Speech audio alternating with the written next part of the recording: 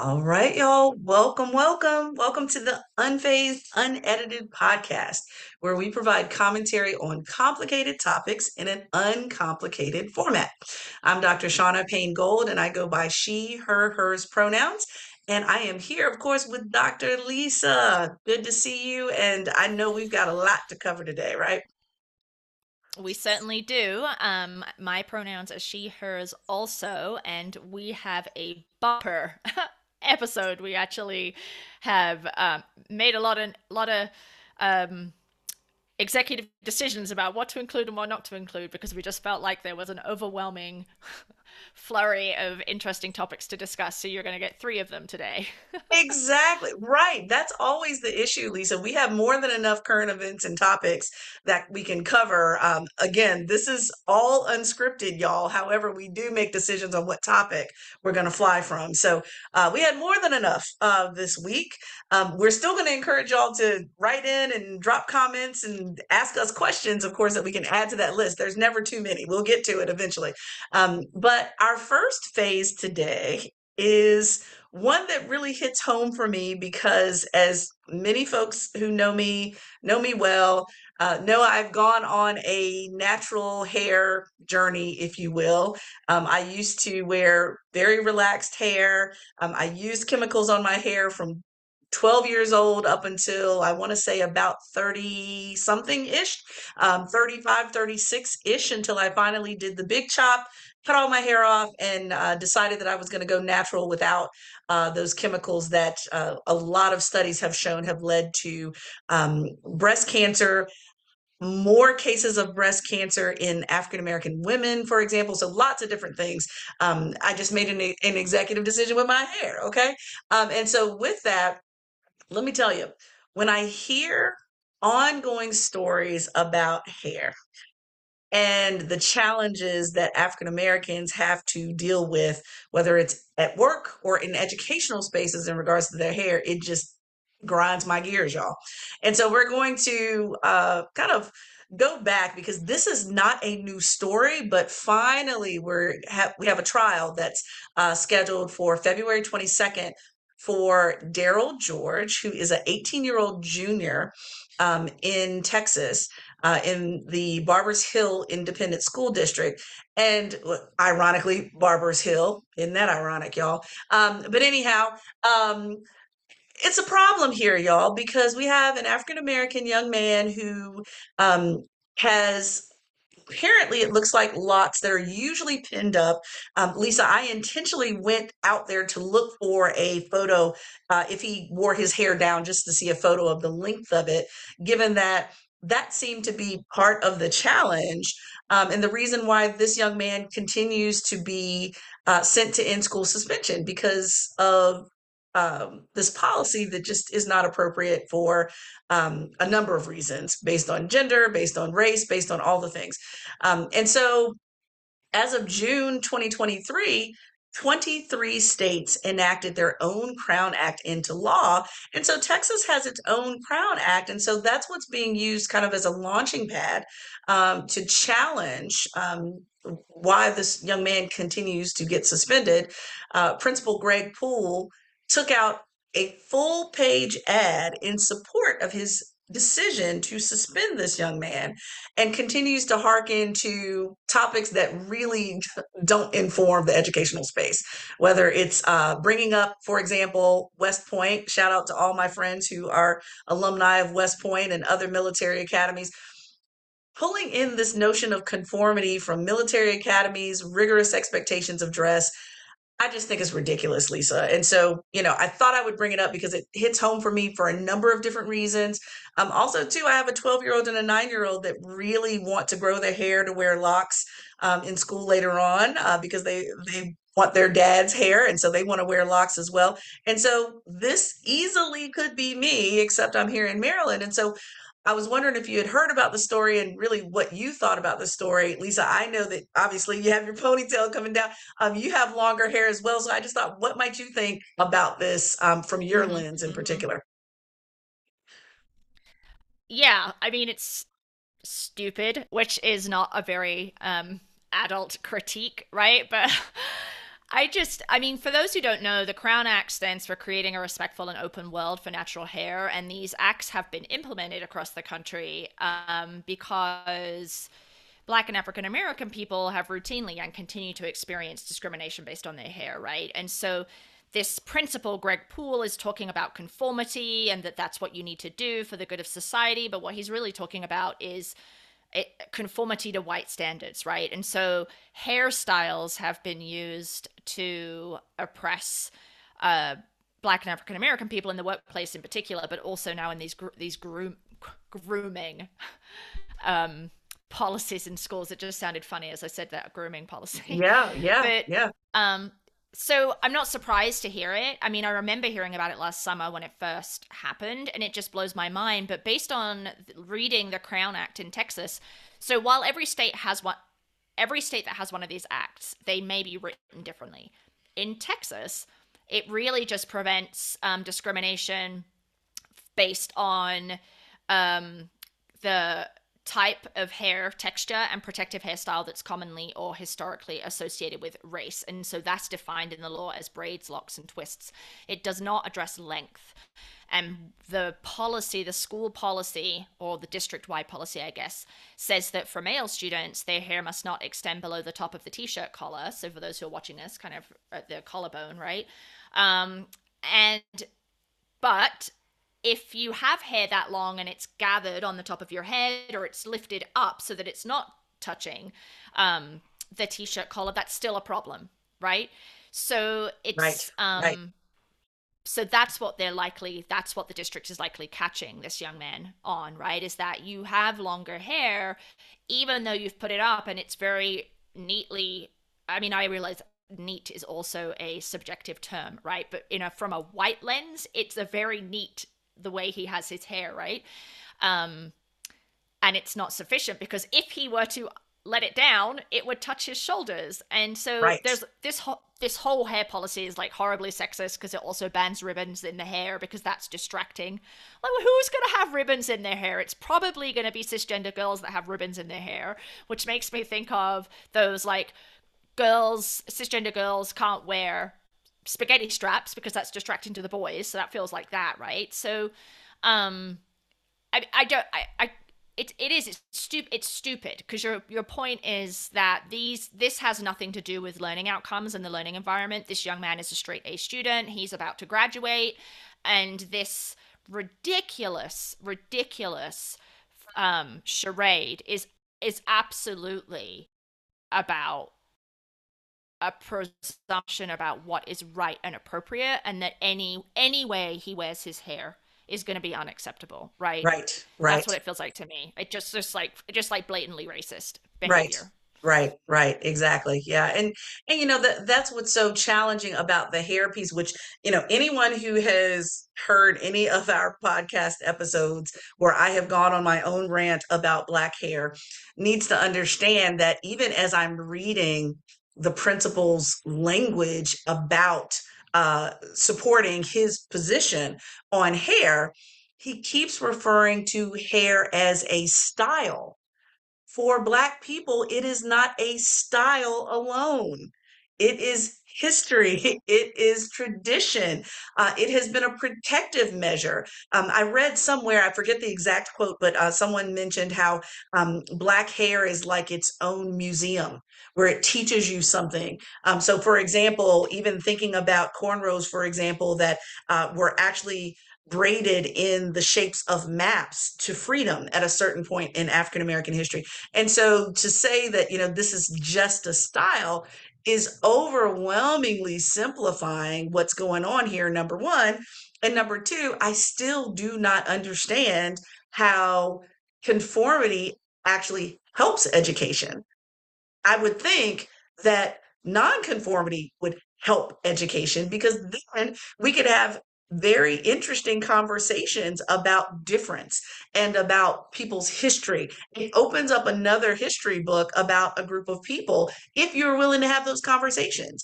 And so I think what's really interesting is that it's always okay to conform when it's conforming to whiteness, maleness, and cisgendered maleness. It's never okay to think about either nonconformity or conforming to something outside of those identities. And so for me, it is extremely frustrating to see a high performing African American young man being targeted for hair when there are much bigger fish to fry. I mean, I'm even thinking about Lisa, what does the teachers dress code or any of that look like? Because I'm thinking to myself, if the teachers have to adhere to similar policies, then I'm not sure I know any woman of color that would fit into this job description. Like I could not walk into their school right now as an educator that was licensed and trained because of my hair, because I do wear my hair in a very similar hairstyle when it comes to mohawks and shave very closely. I'll wear a design in my hair, what have you. And so I'm thinking about all the people, not just me, all the people that I know that identify as a global majority in the US, a minority based on power that would not fit this mold. Why would you want Right. to do that when we live in a country where there's already a shortage in teachers, where there's already a shortage in or lack of diversity in particular areas of the country? It is the most ridiculous thing I've ever seen. And to your great point earlier, Greg Poole, this principal, took out a one-page ad in support of his decision about this whole thing. And I'm thinking to myself, oh, how interesting. There's this country phrase, y'all. I know it's not the greatest, but there's this country phrase that says, hit dogs will holler. If you are wrong in any way, shape, or form, but you're still defending yourself and defending yourself loudly, therein lies the problem. You're clearly identifying yourself as a problem. And if it's truthful and defensible, then you shouldn't have to defend it. So I'm like, really? Right. You spent that kind of Yeah. money to defend something in a one Mhm. page ad? It's terrible. Um, Mhm. I hope that things work in the family's favor of the student. Given the tone and the climate of Texas about this, and even the ambiguity around this, I doubt it. Because part of this, Lisa, still reminds me of Brown versus Board. The many years between when things were enacted into law and the gap between then and when people actually started enforcing it. Ask my mom, one of those folks that she was caught up in when they finally decided to enact things. Well, now Texas should have its back against the wall and it's being required to enact or at least consider seriously in real time how the Crown Act should really, happen in real time. And this could be a precedent, a major precedent.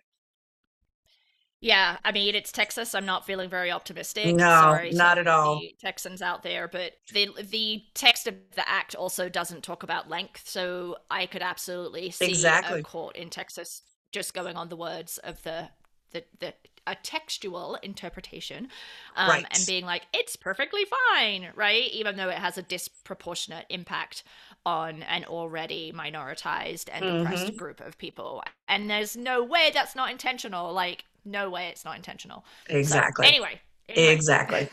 Exactly. So we will drop a bunch of links into the show notes related to this because we found a couple of good pieces about it that hopefully you will enjoy. So let's shift gears here onto phase two. So we wanted to talk a little bit about the Oscar nominations. It seems kind of funny coming off of phase one, right? The Oscar nominations feel very like inconsequential with everything that's going on in the world, and then this young man's experience of repeated discrimination. However, there are some key nuggets that we wanted to highlight related to those Oscar nominations. So the first one we wanted to talk about is for those of you who have seen the movie Rustin, which is a biography, a biopic about Bayard Rustin, who was pretty central to the civil rights movement and the March on Washington. It's an excellent, excellent movie, and I believe it's produced by the Obama's production company. Is that Yes, it right? sure is. Yeah, that's right. Hmm. Yes, so he's been nominated for a number of Best Actors, so Golden Globes, and now an Oscar for Best Actor. So his name is Coleman Domingo. So good, who's so good in that role. But what's interesting and what we wanted to highlight is that he is only the second openly gay man to earn a nomination for playing a gay character at the Oscars, right? So when you think about that, there are a significant number of gay characters that are portrayed in the movies. And a lot of times, at least historically, maybe less so in the 2020s, those characters were portrayed by heterosexual people. So there was a very small pool of gay actors who were playing gay characters who then would be nominated. I mean, I'm thinking about Sean Penn, right, who played Harvey Milk, Mhm. and Yeah, you know, yeah. Oh, that's a good one. and Yeah.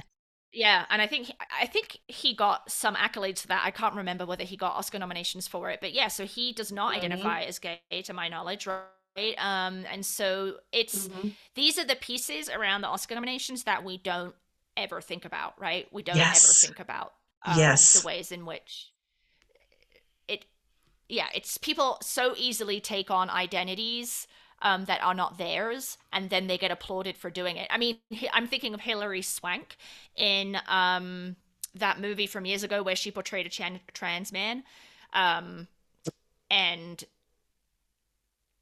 plenty of trans actors that probably could have done that and done that well, right? But at the time, that was just not a thing to do, and I think she got Best Actress Oscar for that. Um, Right. or it was at least nominated. Yeah. Yeah. Yeah. Yeah. So what do you think about that, Shauna? Because Well, you've seen the movie. now let's think about this at the same time because now folks, listeners, please correct me if I'm wrong. We have the dichotomy here because previously in a previous episode I kind of hinted around at how wonderful American Fiction was, which also had a number of nominees. Well, to my knowledge, Sterling K. Brown also is not a gay man in real life. However, he is an African American man, and the character in American Fiction is a African American male and his coming out process. So it's like, moving along the spectrum. So, even that, which I adore Sterling in everything he ever plays in. I don't care what it is. He's fantastic. But yet that would be an example of what we're talking about here, where you're getting an accolade, but you're not necessarily part of that community. And so that's all very interesting to me. But yeah, I think it's interesting that Coleman Domingo, big ups to Philadelphia, his hometown. I'm there a lot for work. Coleman Domingo has been working for a very long time. And so he should have gotten his flowers long ago. So I'm so glad to see that happen. American Fiction with Jeffrey Wright and Sterling K. Brown, both up for lead and supporting actor. So both of those. We had, again, it's so interesting, right, Lisa, because I feel like I should be saying we had a good bit of underrepresented folks that were highlighted this year, but at the same time, it's like a drop in the ocean in regards to the totality of the nominations at the very same time. What I think is interesting is that we all, people went over the top about Barbie, but yet, Greta Gerwig and Margot Robbie, neither one got a nod for that movie, but Ryan Gosling did. How about that? America Ferrara, definitely. So I just think it's interesting how we're seeing this increase in representation, but the complexity even within that at the very same time. And so, some folks are of the camp, forget it, let's just completely divest from these awards, programs, ceremonies, nominations, etc. But I also understand, I read an article, this was last year, this time when the nominations came out, where it's really frustrating for the working actors because they know that it's problematic when it comes to nominations and even award winners. And yet, at the same time, you need those awards and those nominations in order to increase your value in the marketplace so that you can continue to get paid at or close to equitably to your white male cisgender counterparts and their roles. And so it's very frustrating to me. I mean, I'm Hmm. like, Yeah. Yay! I'm like Issa Rae. I'm rooting for everybody black, but yet at the same time, I'm like, this is some bullshit overall as a system. And so, how can we both be a part of the system yet name all of its flaws? It's pretty clear here. It's pretty clear. Yeah, and I'm going to say something that might be controversial. I didn't love Barbie. Do it. Do it. Uh um, huh. and everyone told me I would love it and that it had a good message, and I don't disagree that it had a good message, but I don't I mean, I don't Right. think Margot Robbie deserves the Best Actress nomination or Greta Gerwig Best Director for that. I understand the irony of a movie about patriarchy and then the one person, Yeah. or not really the one person, because I do want to talk about America Ferrera, but Ryan Gosling is the one Yes. that gets nominated, right? Right. So that's, that irony was clearly missed. But what this whole big hullabaloo about Greta Gerwig and Margot Robbie not getting a nod Mhm. is overshadowing the fact that America Ferrera did, Did. and That's she's right. getting Best Supporting Actress. And it's just from a little research, she's one of 8 Latinas who have been recognized in this category's history. So out of which Mm. sounds like 2 actors, like the original West Side Story and the Oh 2021 yeah. West Side Story Yeah. folks. Yeah.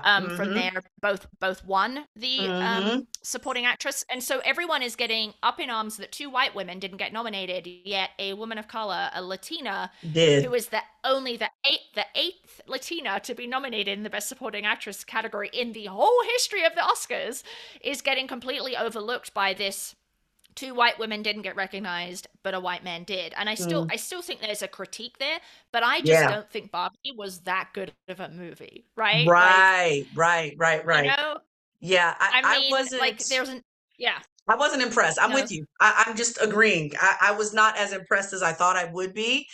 And right, I'm right. also, as I thought about the lack of nods in certain areas, that always reminds me of that ticker tape list of Black and Brown and Native American actors that I remember that should have gotten nods for tons Yep, of movies. yep, And then they yep. finally get the award or at least get the nominations for a stereotype of our community. Mm, Like for example, every time I see this type of situation happen with nominations, I always think about Denzel Washington and how mm-hmm, much mm-hmm. I felt personally. Y'all write in and agree or disagree with me. How I personally felt like he should have gotten an Oscar long ago, especially for my favorite movie, John Q, which names the ridiculousness of the healthcare system here in the United States.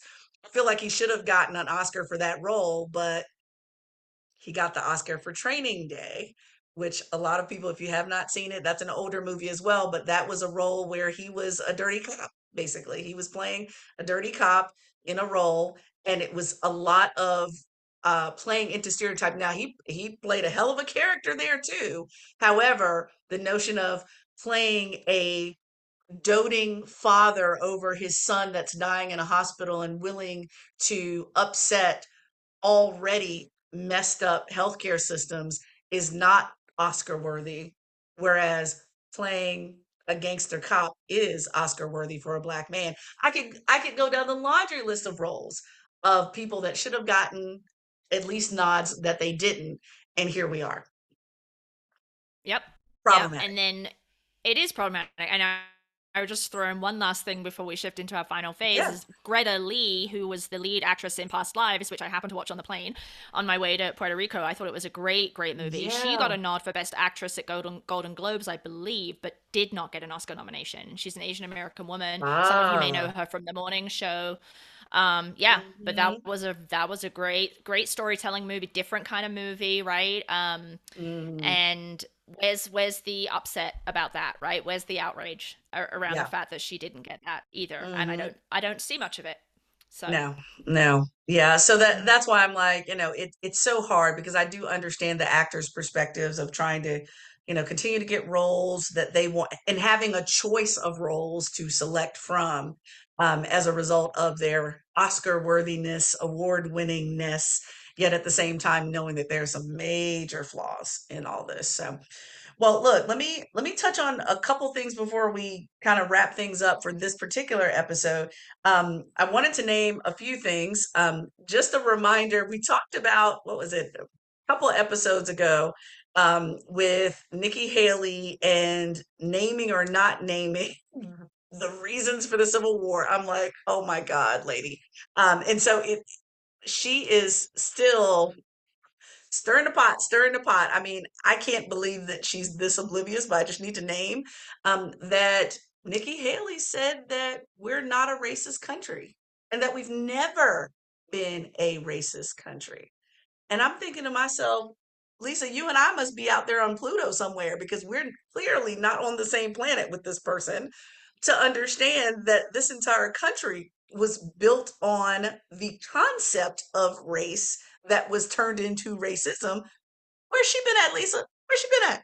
I, I don't know. I mean, I'm like, wow, you're digging a hole because you just Yes. acknowledged after you didn't acknowledge that the Civil War was based on slavery. So if you acknowledge that slavery happened, how can you then say shortly thereafter that we have never been a racist country? Like, I understand a lot of people now say that we are not currently racist, right? Which I disagree with.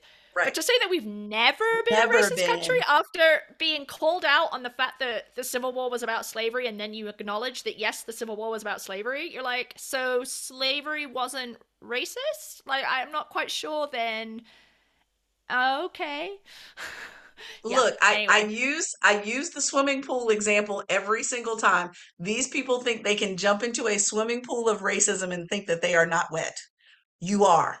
We all are. We are part of this system, right? Let's not act like there's no water in the pool. There's water in the pool here. So yeah, I just wanted to circle back because I know we mentioned that before. So just naming that.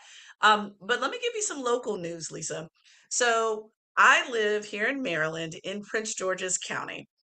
And one of the things that is so sad, again, with all of the violence that happens against trans folks, but I want to name that Taya Ashton was a trans woman that was murdered by Deallen Price back in 2021 here in my county. In my county, they were intimate partners.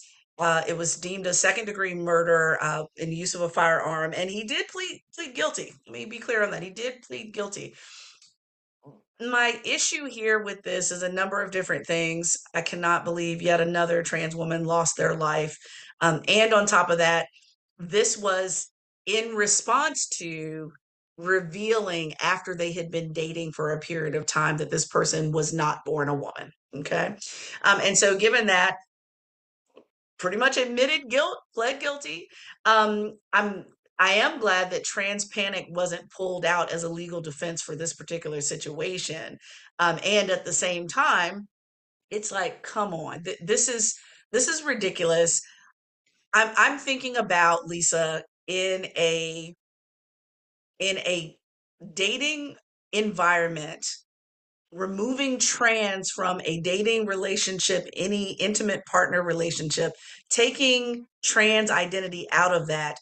If you did not want to date someone anymore, if you did not want to spend time with someone anymore, why would it connote that you have to take their life?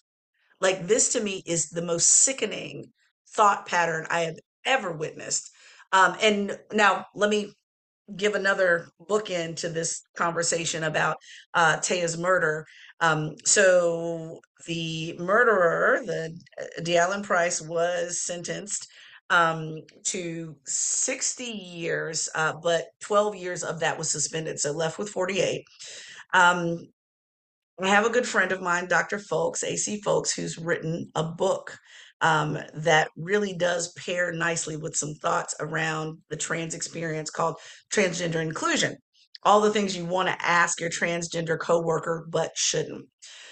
I feel like Dr. Folks' book can continue to dispel the ignorance around trans folks, the fear around trans folks. And guess what, y'all?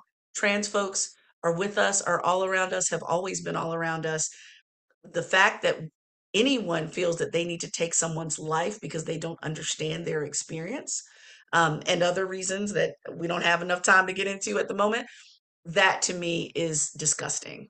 Disgusting. So on one hand, I'm disgusted by Price, and on the other hand, I'm about 70 pages into transgender inclusion, and I just wish everybody would read it, learn from it, understand it, stop fearing the lived experience of individuals who, as anyone else would want to do, be in a loving, caring relationship with someone. Like, why does it always Hmm. seem to trickle Hmm. down to this effect? It's disgusting. And on top of that, we know that, half of trans women who died from 2015 to 2022, guess who they were killed by? An intimate partner. That's sickening, Lisa. I mean, yeah, it's ridiculous. Sad and Yeah, disgusting. well, phew, agreed wholeheartedly. It doesn't surprise me in any way, sadly. I mean, that is a Right. comment in and of itself, right? Right. But the desire or the impulse to kill Tyre was, I mean, likely tied to his sense of self and masculinity and what Of that means course. for him, right? Absolutely. Um, I mean, I'm sure that's not all of it, but that's definitely at play there. Hmm. And the trans panic legal defense, you mentioned it at the beginning of your Yeah, discussion of this, and so that's banned in Maryland, right? that's right. But That's right. it's for those of you who don't know, it's a legal defense that has been used as a tool to acquit individuals who have murdered trans people because they panicked because the person was transgender, and so then they just freaked out and shot them or beat them or did a thing that ended that person's life, right? Hmm. And Hmm. that's been used. I mean, we don't have the Right. stats to share the success rate with that, but it has Mm, come up in court multiple times. And just think about that for a second, right? Like, because yeah. I panicked because I'm confronted with a person who doesn't conform, right? Going back to phase one, who is living their authentic life, and that bothers me. Therefore, I freak out and then I cause violence to that person, and I can use that to defend myself. I mean, it's kind of like this like crime of passion, right? Moment of insanity. And those kind of legal defenses as a means to step aside from accountability from the harm that you cause. So, we do see that. And it is being used more frequently, right? And then another comment, I guess I would say, is that this year, 2024, you know, state legislatures across the country, if they don't already have a variety of bills or laws related to trans people and gender identity and gender affirming care, then they're coming, right? And Utah just passed a bill on Thursday. So last Thursday, they pushed it through in about 9 days, from what I understand. And it is requiring folks to use bathrooms, so toilets that are the match the sex that they were assigned at birth, right? Not their gender identity. I think they do get the opportunity to use bathrooms and locker rooms and such of the gender identity that they currently have, if their birth certificate has been changed and something else, which I don't even know that you can do in Utah, and is like really hard, right? So the bar to be able to use the to feel safe when using a restroom or a locker room is like so high it's not even attainable.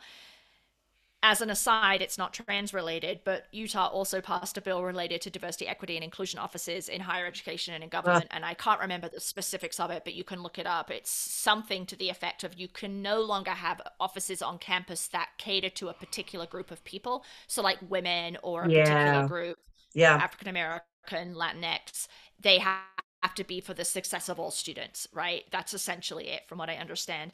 And Hmm. then the other piece that you all may have heard of is Ohio had a bill that passed banning gender affirming care for young people. And Mike Mm. DeWine, the governor there, actually vetoed it because he felt like it was too much of an invasive step into the relationship between parents, a child, and the doctor. Yeah. And Yeah. but the legislative majority is so great for Republicans in Ohio, they had enough to override Mike DeWine's veto. So that law is going into effect. And Yeah. that's just two examples, Utah and Yeah. Ohio, right? Yeah. And they're happening everywhere. And this is, and youth sports, gosh, I didn't even mention youth sports, Oh, right? yeah. Yeah. Like preventing trans youth from participating in youth sports. So it's not just this violence against trans people and whether or not they're in intimate relationships. It's also about how are we creating the conditions for success and young people to thrive, right? Based on Yes. their gender identity and Yes. where they are and what Yeah. makes most meaningful sense to them. Yeah. Absolutely. Well, and Lisa, to go back to what you were mentioning before about, I'm not well versed in the numbers, but let me just share this with you. I looked it up while you were sharing a little bit. So down at St. Edward's University in Austin, Texas, there's an associate professor of criminal justice that did a study to answer your question in particular around just the numbers here of, success rates using the trans panic defense.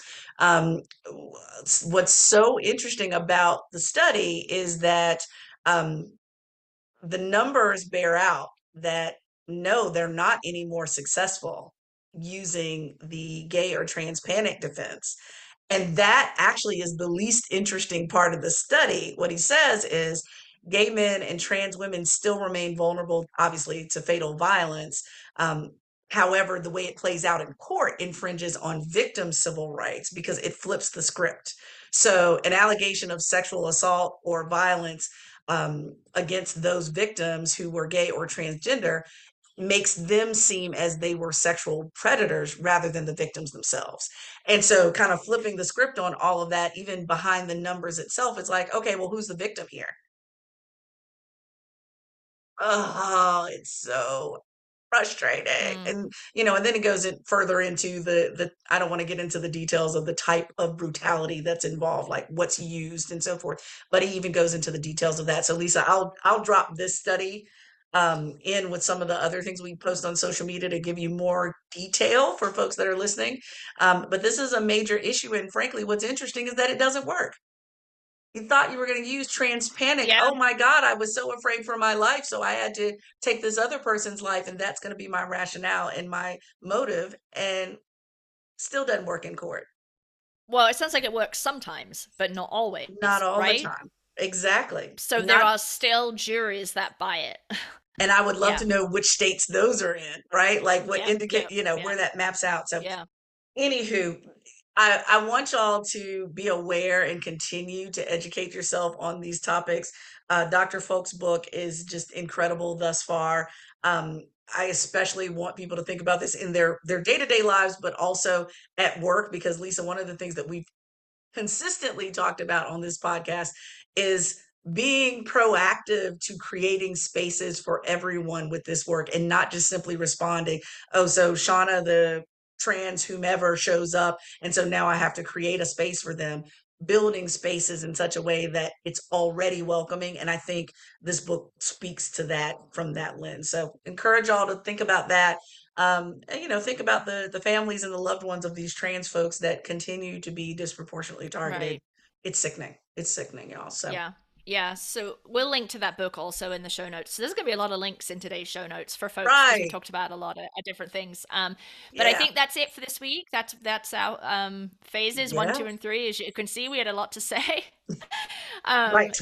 and we hope you continue the conversation. So if you want to continue the conversation with us, how do they do Mhm. that? How do they get a hold of us, Shauna? Yeah, y'all know what to do now. Y'all, please subscribe at YouTube. It doesn't cost you anything. Just click the button and click the bell, and you'll always get updates from us.